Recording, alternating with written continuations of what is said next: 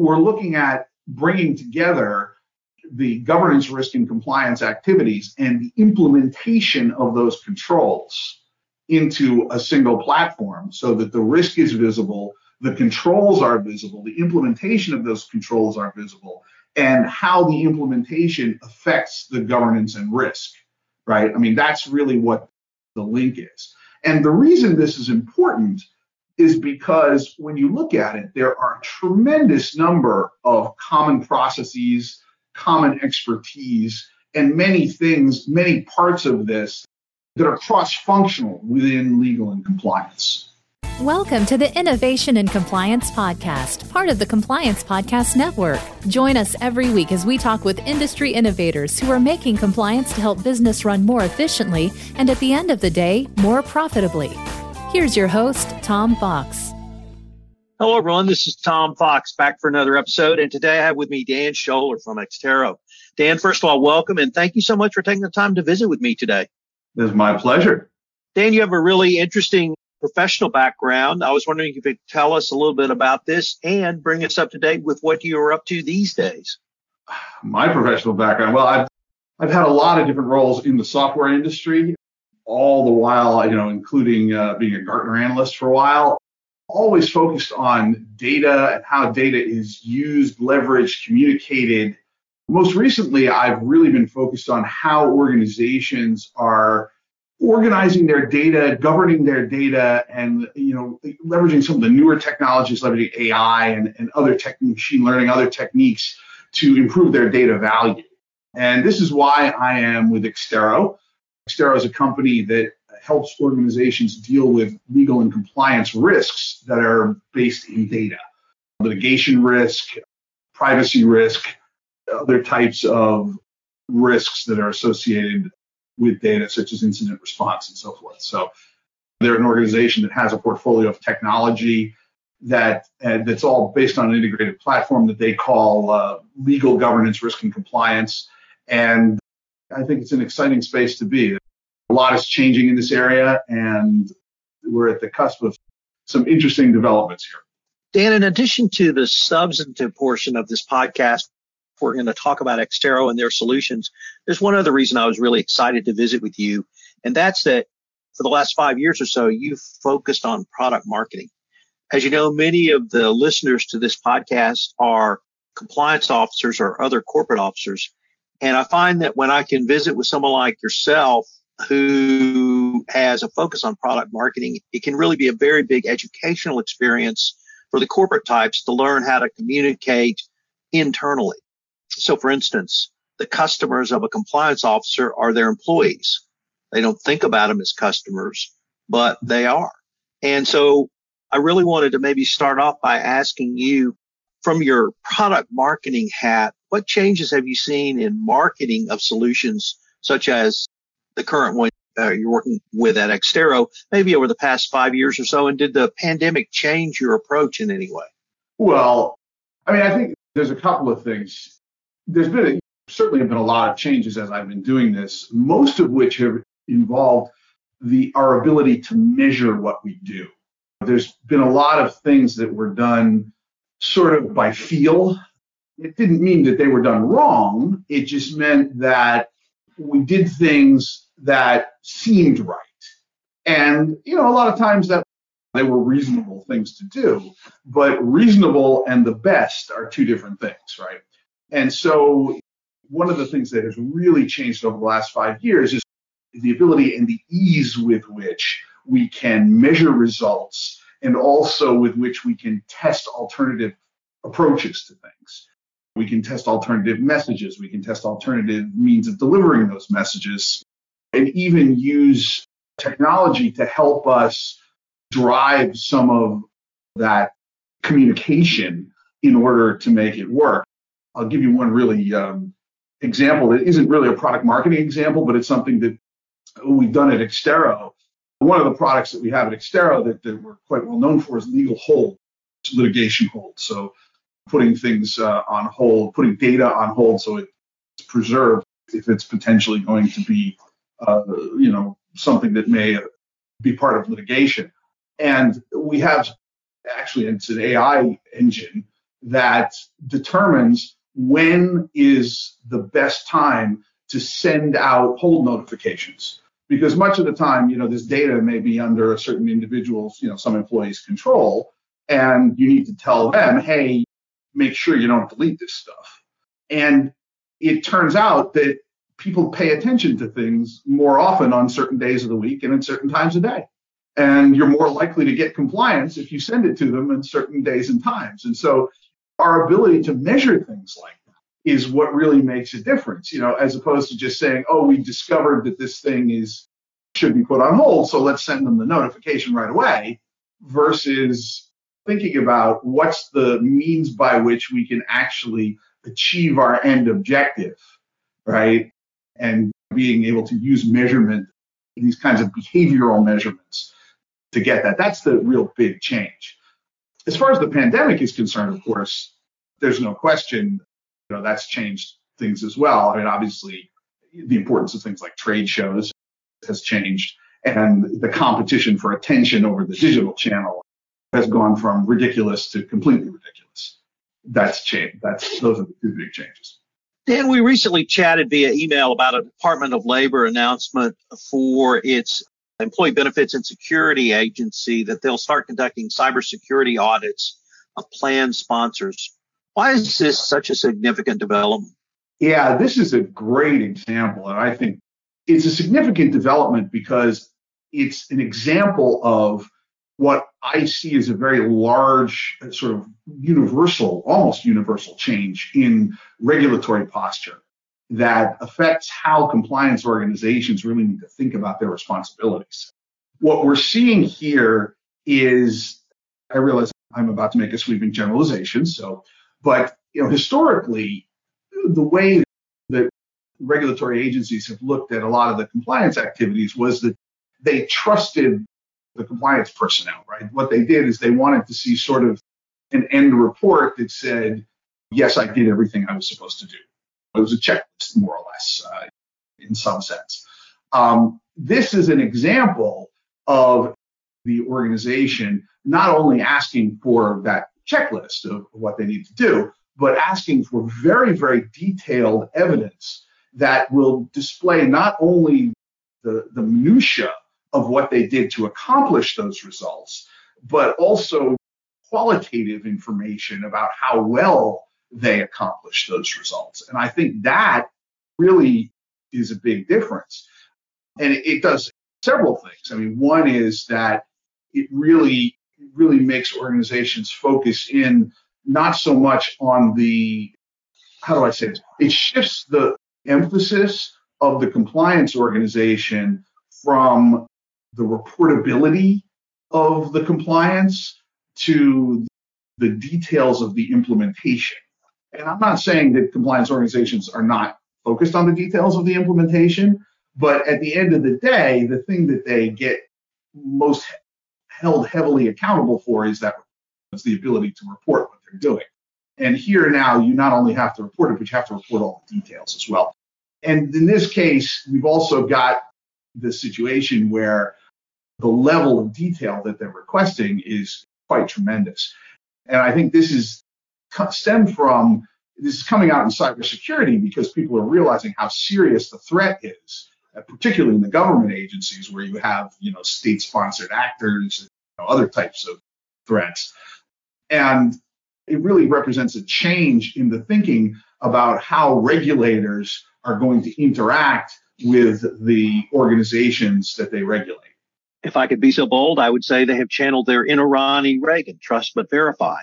I see this as connected to a larger kind of zero trust initiative. I think there were some documents put out for review by the government CIO recently about zero trust architectures for cloud implementation, as a lot of these agencies move their infrastructure to cloud type architectures. So I think, we're really seeing that kind of position that says we're no longer going to assume that everything is okay. We're going to move to a posture where our assumption is things are not okay, and we're really going to demand detailed proof that we're making them okay. Let me focus on that point related to cybersecurity incidents. And the requirement now, or at least a suggestion, that it appears the Department of Labor wants plan sponsors to demonstrate how they responded. Could you walk us through that, maybe what that might entail and what you think the regulators may be looking for? Well, obviously, we don't know exactly what they're looking for, but having an incident response plan, I think what's happened here is when people think about cybersecurity, the first thought that leaps to mind, obviously, is prevention, right? Have I put up the right firewalls and other mechanisms in my organization to prevent the bad people from getting in, right? And getting a hold of information. And clearly, that's something that all organizations need to focus a lot of time, money, attention, and expertise on. There's no question about that. But the events of the last couple of years have demonstrated that the escalation of the cyber incidents and the severity of ransomware attacks and all the things that have gone on have really demonstrated that no amount of prevention is ever going to be perfect. And that a big part of what is necessary to limit the impact of these events, assuming that they are going to occur eventually, that this is a discussion of when and not if, that limiting the impact is also a big part of what we need to do from a cybersecurity perspective. And therefore, the incident response is essentially as important as the prevention part of that. And when you look at incident response, there are really two parts to that. This is something else that I think is just kind of becoming apparent across the industry. It's been clear for a while that one needs to respond to an incident in a technical sense, right? We need to isolate whatever has happened in our environment. We need to close off that portion of the network, isolate whatever, and dispose of whatever malware is there. We need to gather whatever evidence that we have so we can potentially catch the perpetrators.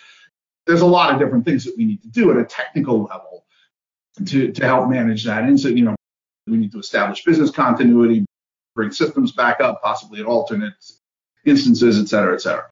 But there's also a business response that needs to happen, right? And again, depending on the type of organization, the regulatory environment, whatever, we need to do that. But certainly the data privacy regimes have put a lot of pressure on this.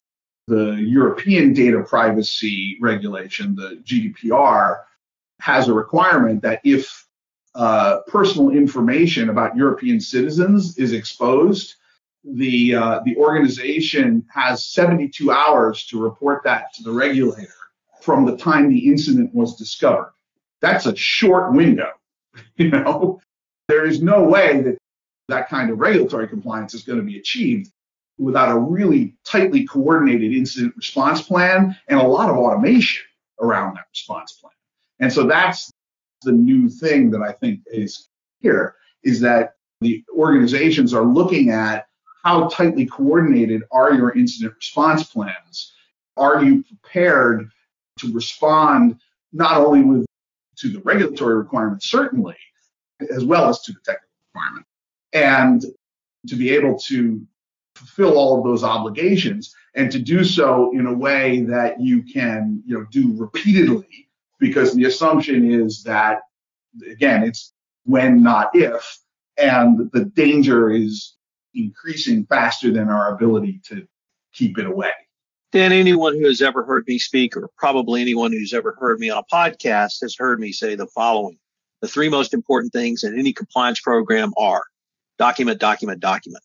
And it strikes me that you have just articulated the Tom Fox mantra over the past 15 years, but it really leads me to want to ask about Extero's core product, Smart Breach Review, and how that can help companies, plan sponsors, or others really who have this obligation demonstrate the compliance with not simply the regulations, but also other stakeholders who may have an interest or an investigative obligation, such as internal audit, external audit, or others who are looking at the overall compliance regime. Gotcha. Yeah. Extero has a number of products here. Smart Breach Review is one in the portfolio that help. Extero has a product called Incident and Breach Management, which is an automation product for your incident response plan. So what it does is it allows you to codify and automate your incident response plan into a series of workflows that are role-based and can be segmented by incident type and jurisdiction and so forth, so that when an incident occurs, that all of the activities that can be done without human intervention are done that way. And those activities that require people are done by the right people at the right times. Things can happen simultaneously and we don't have miscommunications, nobody drops the ball, there's all of that, because again, we're on these extremely tight time frames. The other good thing about it is that it logs every activity.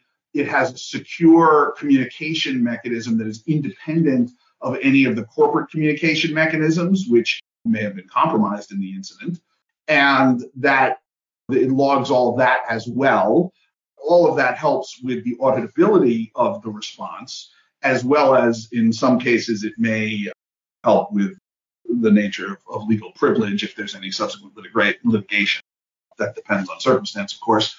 And then because it's automated and because you have this thing codified in some way, the effort to execute the incident response plan it's not like trying to do it out of a book. And so what people tend to do when they have it automated is that they tend to practice, which is another big part of managing an incident. These incidents, they are happening regularly to organizations, but they don't happen frequently enough that people are really familiar with what they do. And often there's at least one or two participants in the incident response who have changed roles, are new to their role, whatever it is. There's always something that isn't smooth, isn't clean, isn't exactly the way you did it last time. And so the ability to continuously practice this incident response so that you can maintain that level of competency is very important.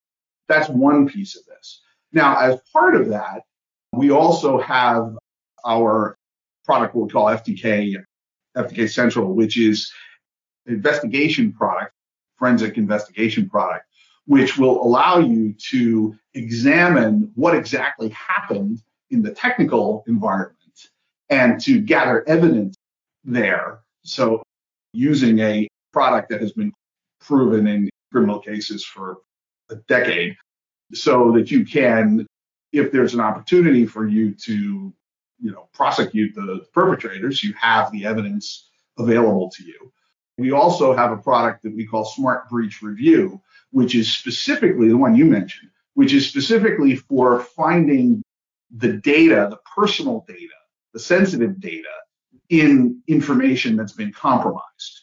So I mentioned GDPR. One of the things that you have there in GDPR and also in the California legislation, privacy legislation, and in some others, is that if there is a breach of personal information, you are not only required to report that to the regulator, but you also have obligations to those third parties whose information has been exposed.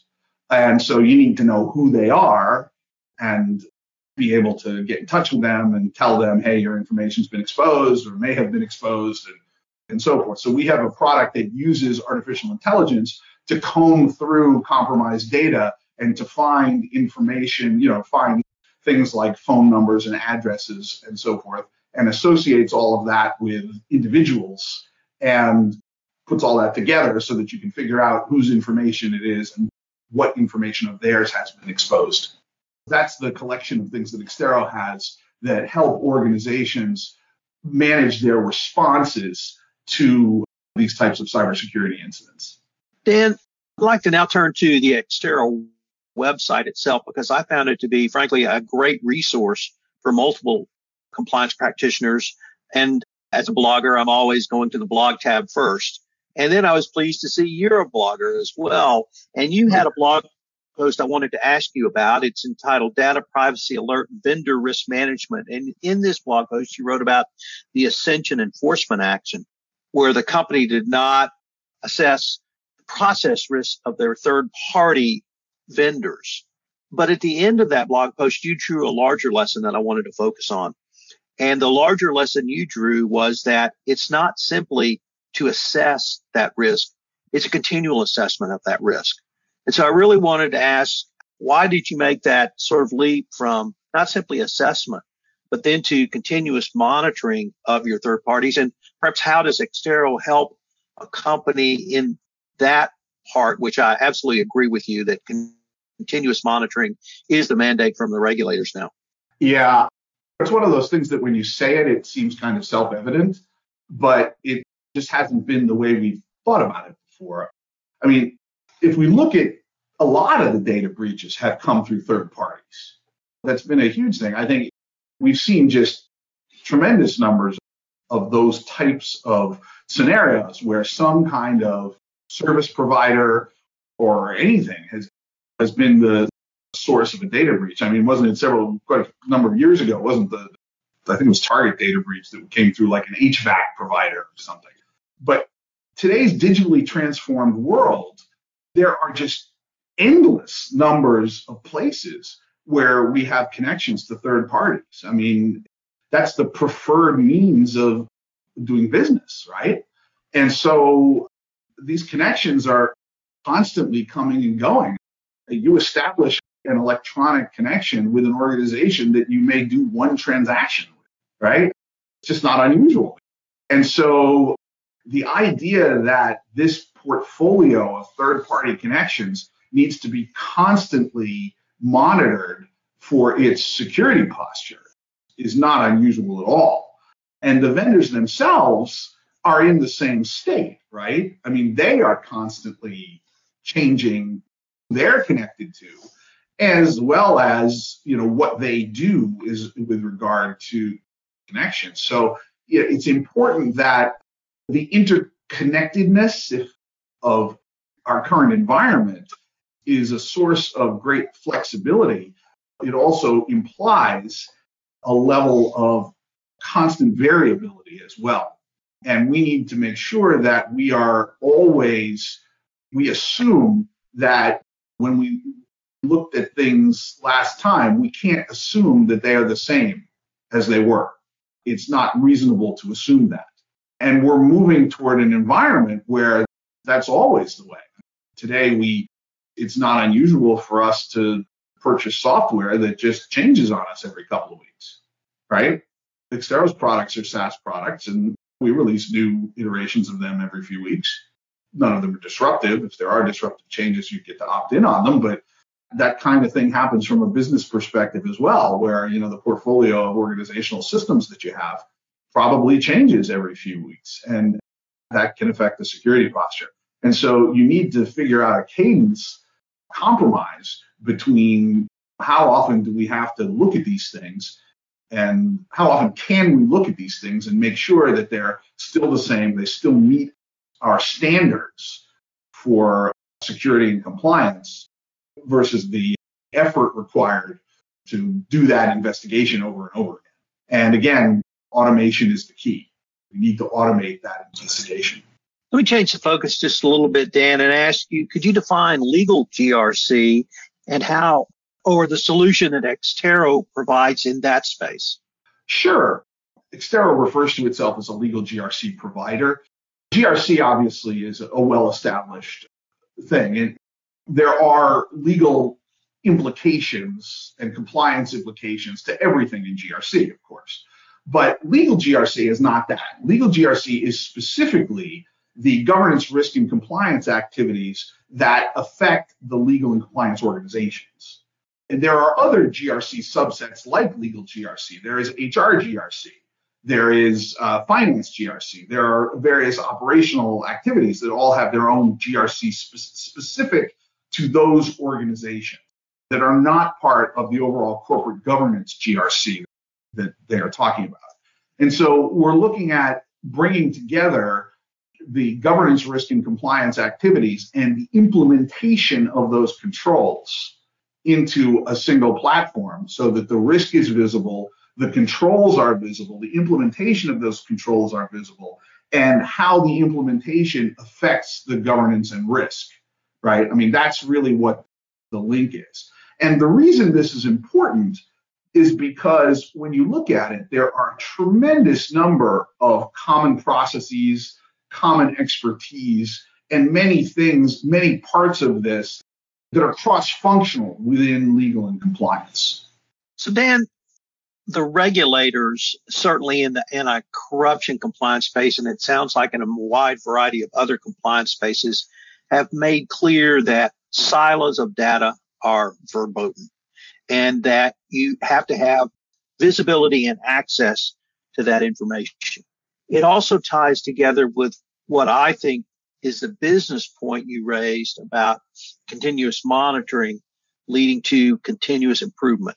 So we've now had the regulators say that this siloed approach is not best practices and we're going to frown upon it.